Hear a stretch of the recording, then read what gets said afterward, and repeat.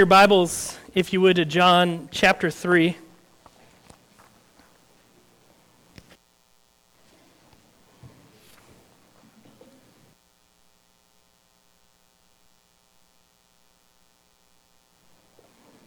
Working our way through the Gospel of John. John 3, found on page 888 if you're using one of the blue chair Bibles.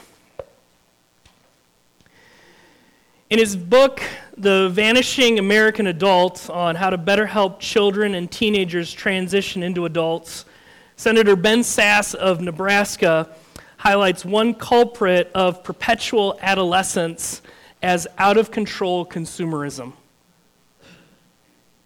He writes, "America is, for better or for worse, a consumer's paradise.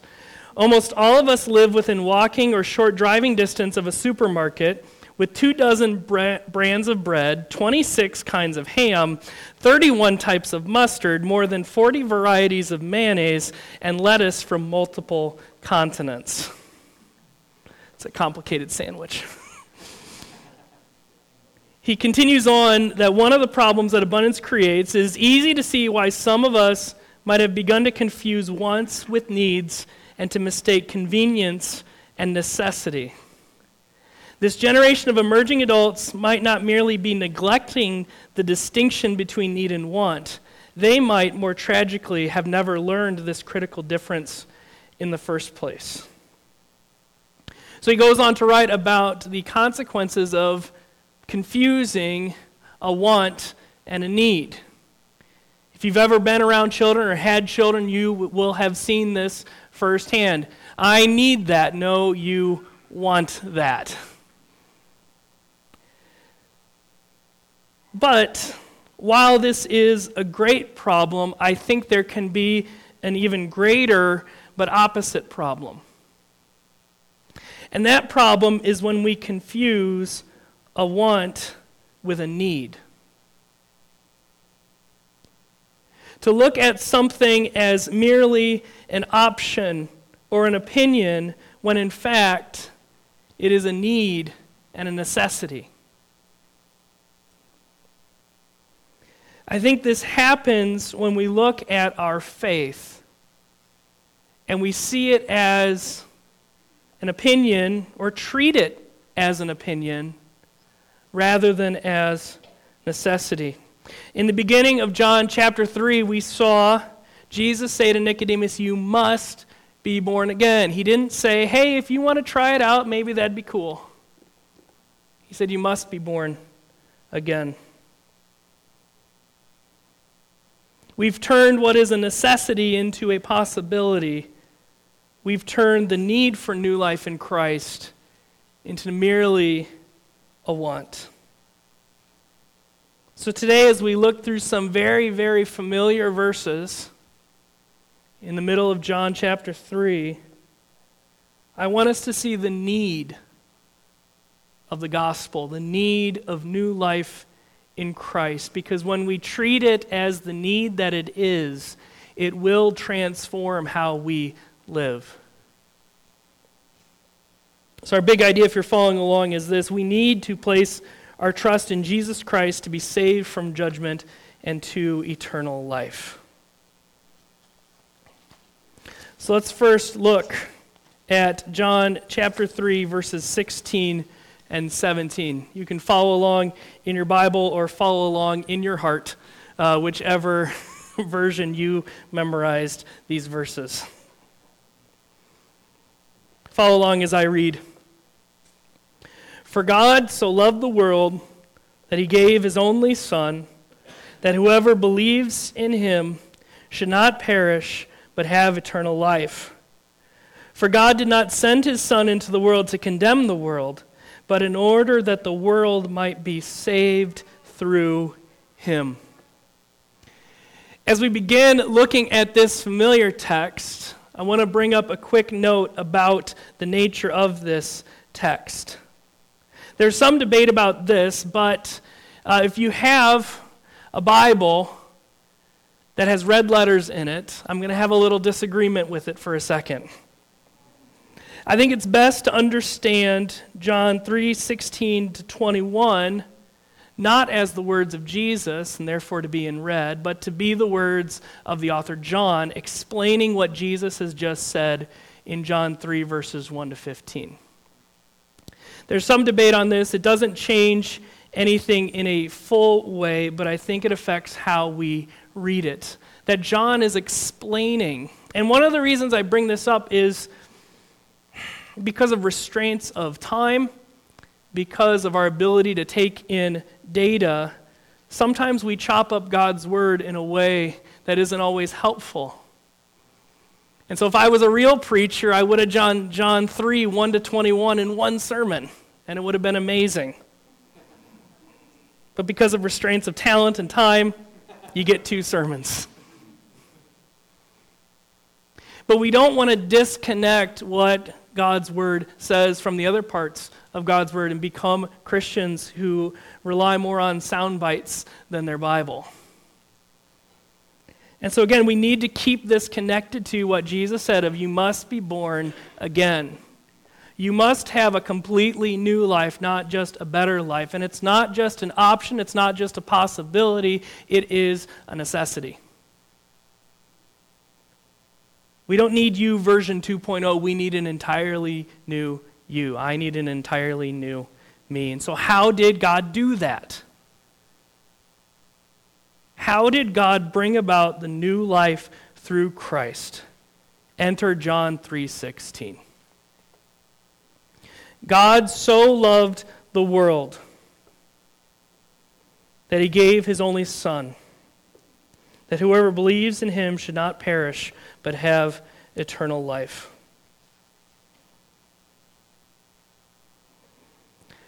Now, I think because of the familiarity of this verse, we are tempted to breeze very quickly through it. And one of the important things about understanding this verse is understanding what Jesus means, what John means when he says God loved the world. What is he talking about? We need to think of how to define world.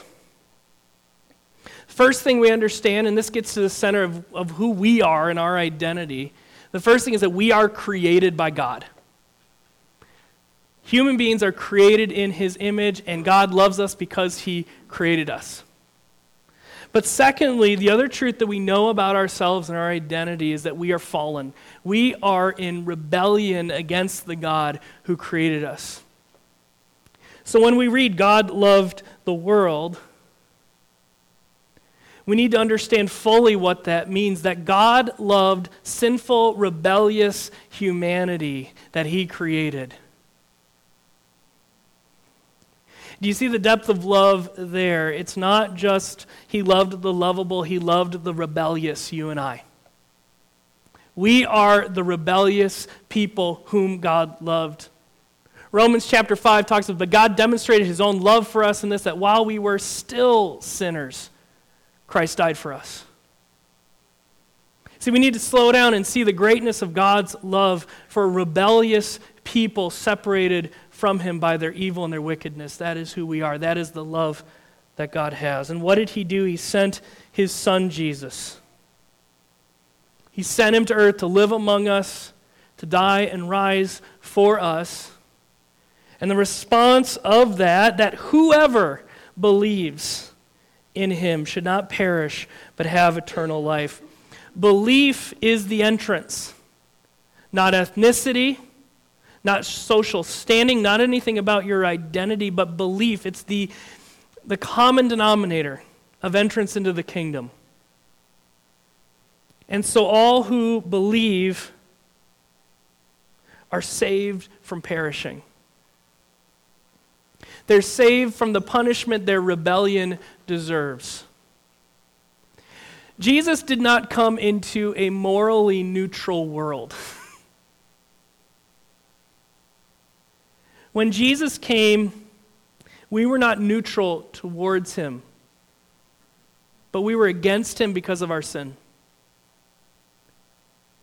And so those who believe in Jesus are saved from the judgment they deserve and receive eternal life. See, we need to slow down to see that again. That God demonstrated his love to me, he demonstrated his love to you in not leaving us how we are. Not leaving us in our sin that deserved punishment, but by sending his Son to save us from that punishment, to take on the punishment we deserved and to save us from it, and to give us as a gift eternal life with him.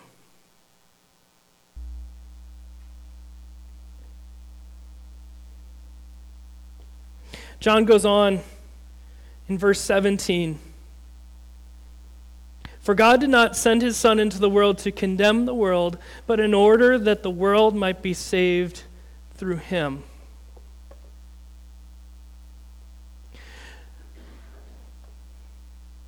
The purpose of Jesus coming was to save those who, apart from Christ, would condemn themselves.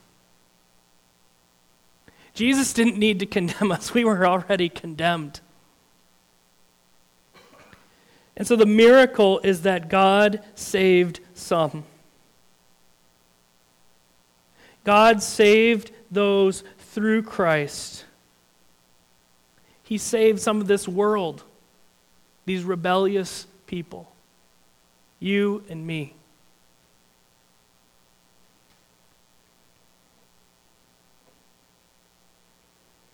One author writes about this love. God's love is to be admired not because the world is so big and includes so many people, but because the world is so bad. God loves the world with selfless, costly love of redemption. Before Christ, we were enemies of God. And to save his enemies, God sent his Son, that whoever believes will no longer be an enemy, but will be saved to eternal life.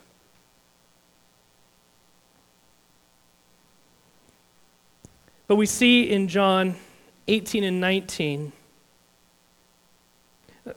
it answers the question, what about those who do not believe? You don't have to spend much time in the world to see that there are some who believe in Jesus and there's some who don't.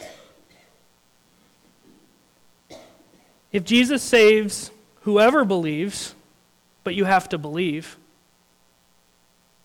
then what about those who do not believe?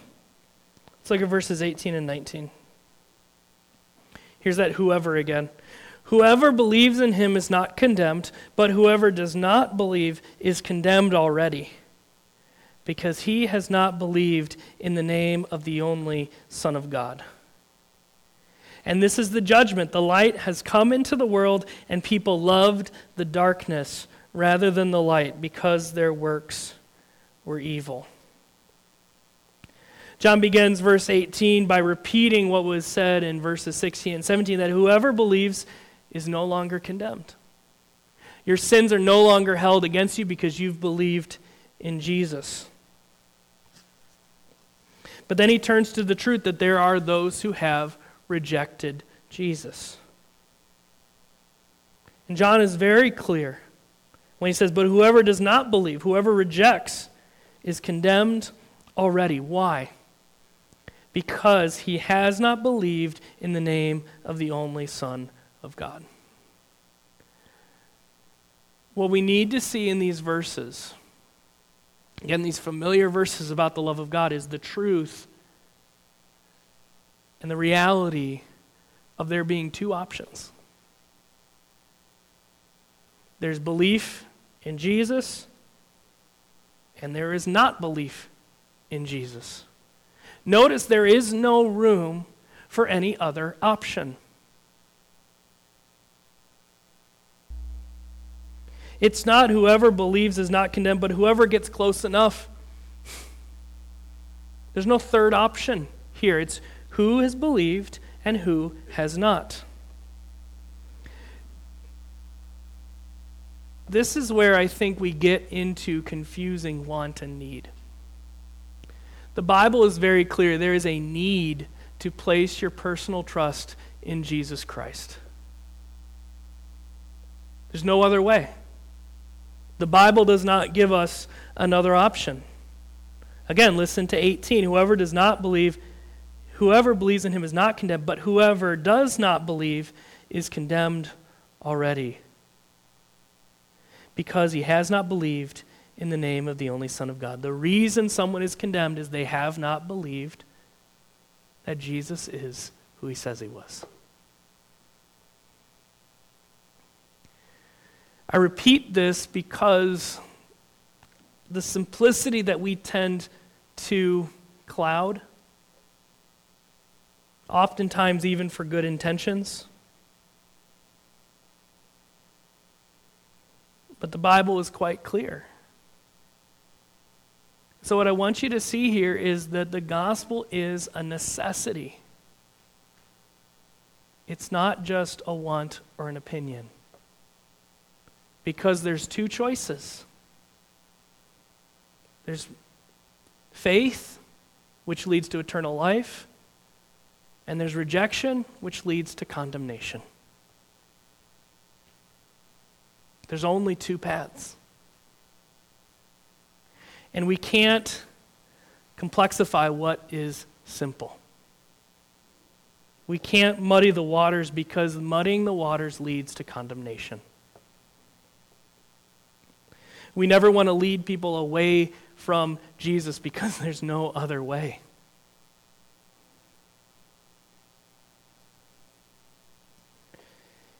In verse 19, John gets into some of the reasons why people reject Jesus. If Jesus is the Savior, and if he is an expression of the love of God, why don't people believe in him? Look at 19. And this is the judgment. The light has come into the world. That's Jesus. Jesus is referred to as the light at the beginning of John. He's referred to it in John 8. And God is called light in 1 John chapter 1. It's a common way to talk about his holiness, his goodness, his godness. So the light has come into the world, and people loved the darkness rather than the light. They wanted to stay in rebellion. They wanted to stay separated from God. Why? Because their works were evil. They did not want to change. They did not want to place their trust in Jesus Christ, because they were happy in the dark.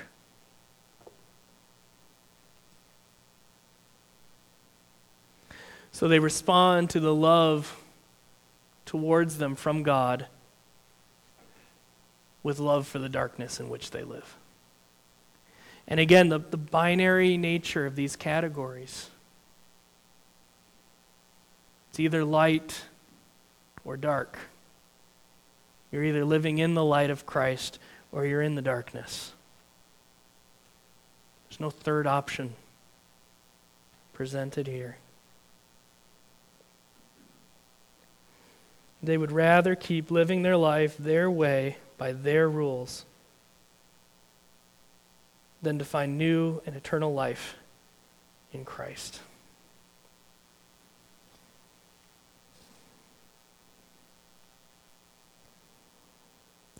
John turns in verses 20 and 21. So we had whoever believes will be saved, whoever rejects will be condemned. But in the third part of this passage, we see that everyone will be shown for who they are. Let's look at verses 20 and 21. For everyone who does wicked things hates the light and does not come to the light, lest his works should be exposed. But whoever does what is true comes to the light, so that it may be clearly seen that his works have been carried out in God. Again, in 21, we see that whoever that was repeated in verses 18 and 16. This happens to whoever does this. The metaphor that John uses here reminds me of an old, not a specific movie, but that old type of movie where someone's trying to break out of prison. The old prison escape genre of movies. And they get out of their cell, they get into the courtyard, and what do they have to do? They have to avoid the spotlight of the guards. And they run and they try to hide in the corner. But why? They don't want to be seen. You know, if the spotlight, and there's always that scene where they just miss the spotlight or they get caught in it and then something happens for them to get away. But it's this picture of running around in the light because you don't want to get seen, you don't want to get caught. In the same way, John says, for everyone who does wicked things hates the light. Hates the goodness and holiness of Jesus. And they don't come into the light. Why? Because when they come into the light, they're exposed for who they are.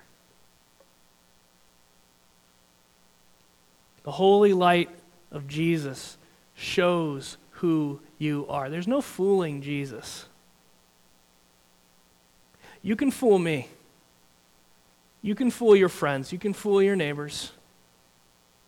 But you can't fool Jesus. And in the light of Christ, you're seen for who you are. And so those who have rejected Christ stay away from the light of Christ because they don't want to be exposed for who they are. But when someone who is in relationship with Jesus, someone who has placed their faith in Jesus, when they come into the light, what do we see? We see God's working in their life. Do you see the difference there? For everyone who does wicked things hates the light and does not come to the light, lest his works shall be exposed. His sinful action, his sinful attitude. But whoever does what is true, whoever does what is good and right, when he comes into the light, so that it may be clearly seen that his works have been carried out in God. That phrase there, been carried out in God, is a way to talk about when someone comes into the light, we see that God is the one who made them. That God is the one working in them. That God brought them to salvation and forgave them and gave them new life. And now everything they do in obedience to Christ is actually God working in them. So when someone who places their faith in Christ comes into the light, we see more of God in them. Because we see the forgiveness of God.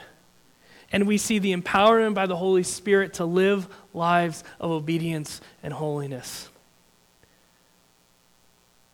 When someone who rejects Christ comes into the light, we see their sin. When someone who's been forgiven comes into the light, we see more of Jesus. Jesus is on display because it is Jesus working in us to save us and to make us more like him. So when God looks on one who is rejected, the sin is seen. But when God looks on the one who has believed, Jesus is seen. As with this whole passage, we need to see the simplicity of categories. There's two choices. There's the light and the darkness. The believing in Jesus and the rejecting of Jesus. There's no third option. There's no additional option of any kind. It's one or the other. This is what I mean when I talk about the necessity of the gospel. People need to believe in Jesus. It's not just, man, it'd be great if they did. Because apart from Jesus, they face the condemnation that their sins deserve. But with Jesus, they are forgiven. and given eternal life. See, there's a tension here in that there are only two choices, and in one sense, Christianity is very exclusive. That we believe there is one way. But don't forget verse 16. That anyone, regardless of who they are or what they've done, can repent of their sins and place their faith in Christ and become one of Jesus' people. So in one sense, again, when we speak of two paths, one leading towards Jesus, one leading away from Jesus, it is very exclusive. But at the same time, Christianity is incredibly inclusive in that the only way in is open to all who would believe. Doesn't matter what country you're from, doesn't matter what you look like or how much you make or anything about you. What matters is, do you believe in Jesus? And the exclusivity of Christ shows us that it is necessary for you to believe in Jesus.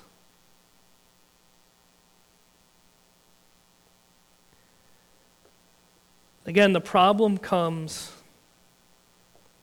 when we take the need out of the gospel. John 3:16 will not change your life if you don't see it as a need.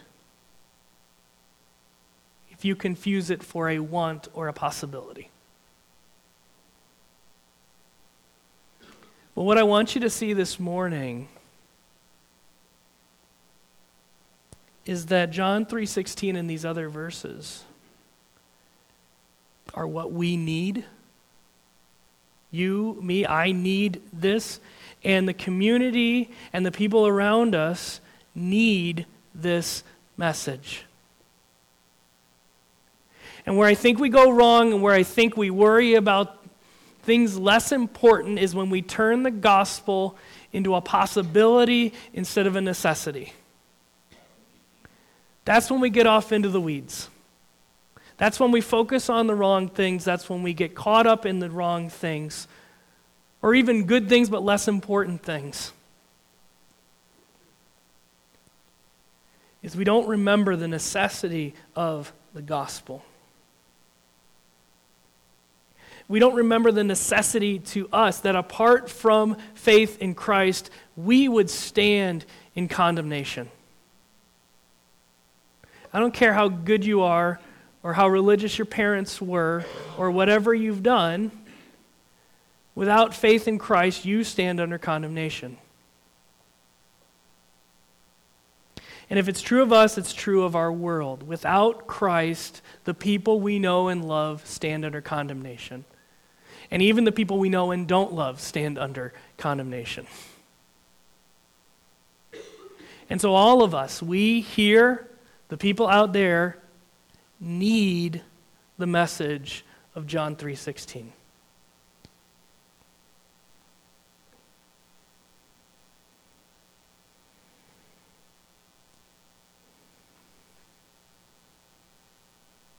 So let me apply this simply and quickly. And you can probably already guess what I'm going to say. Number one, you need to place your trust in Jesus Christ. And when you do, and it's the only way to be forgiven of your sins. It's the only way for you to be saved from the judgment that your sin deserves. And it is the only way to eternal life with God, the God who created and loved you forever. This is not a want, it's a need. And then secondly, you need to tell others about Jesus. And I think this is where most of us confuse the want and the need. We know in our heads that people need the gospel. But do we actually live it out in our lives that they need it? Because if we recognized it as the need, I think our priorities would be different. When we understand that people need the gospel, we prioritize sharing the gospel in the various ways that we do that. And when we prioritize differently, we live differently. Sometimes I think we can look at our lives and how they are not different from those around us, and it's an indictment on us that we've not faithfully prioritized the need of the gospel for others. Because it changes how you relate to your neighbors. It changes how you relate to your family. It changes how you spend your time, how you spend your money, how you parent your kids. It changes everything. But it won't change it. The status quo will remain if it's just a want and not a need. And that's when we start to look like everybody else around us. And God has called us to better. God has called us to more. God has called us to be His missionaries to our families, to our friends, to our neighbors, to our workplaces, to our community. And we're only going to be missionaries, we're only going to be His messengers if we actually believe this is a necessity. If we actually believe that God sent His Son into the world to save it, and that apart from Christ, those people who reject Jesus are under condemnation. Let's remember the need of the gospel, both for ourselves, allow the Holy Spirit to change how we live, and to reorient our lives around the gospel. Let's pray.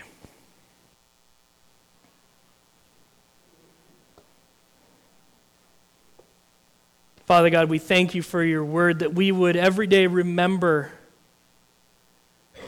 that your Son, that you loved us, that you sent your Son to die for us so that we would not have to face the condemnation that our sin deserved, and that whoever believes receives forgiveness and eternal life. God, that we would, by the power of your Spirit, prioritize the gospel in our lives, that we would allow it to change how we live and how we interact with others, and that we would not be content with the status quo, that we would not be content to just look like everybody else, but that we would be your people, your messengers, your missionaries to a world that is in rebellion against you. And that we would be bold and compassionate and share the need of the gospel of those who are perishing. We pray this in Jesus' name. Amen. I want to invite those who are helping with communion to come forward at this time.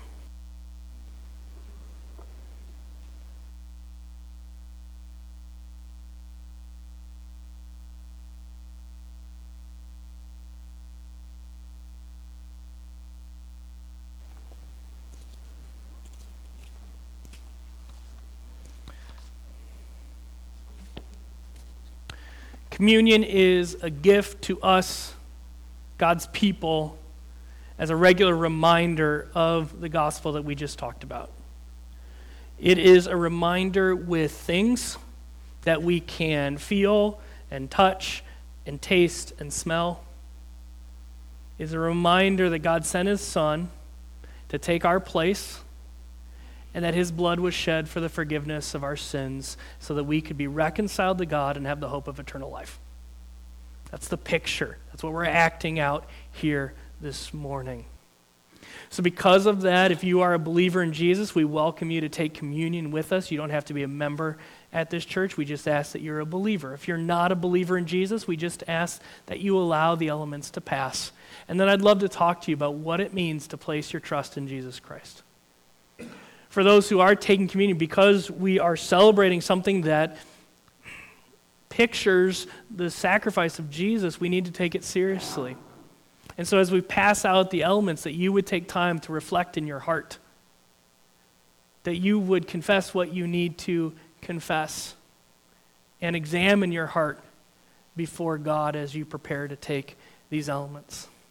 As is our custom, we'll pass out both the bread and the juice together, hold on to them, and we'll take them together to celebrate the fellowship we have with God and the fellowship we have with one another.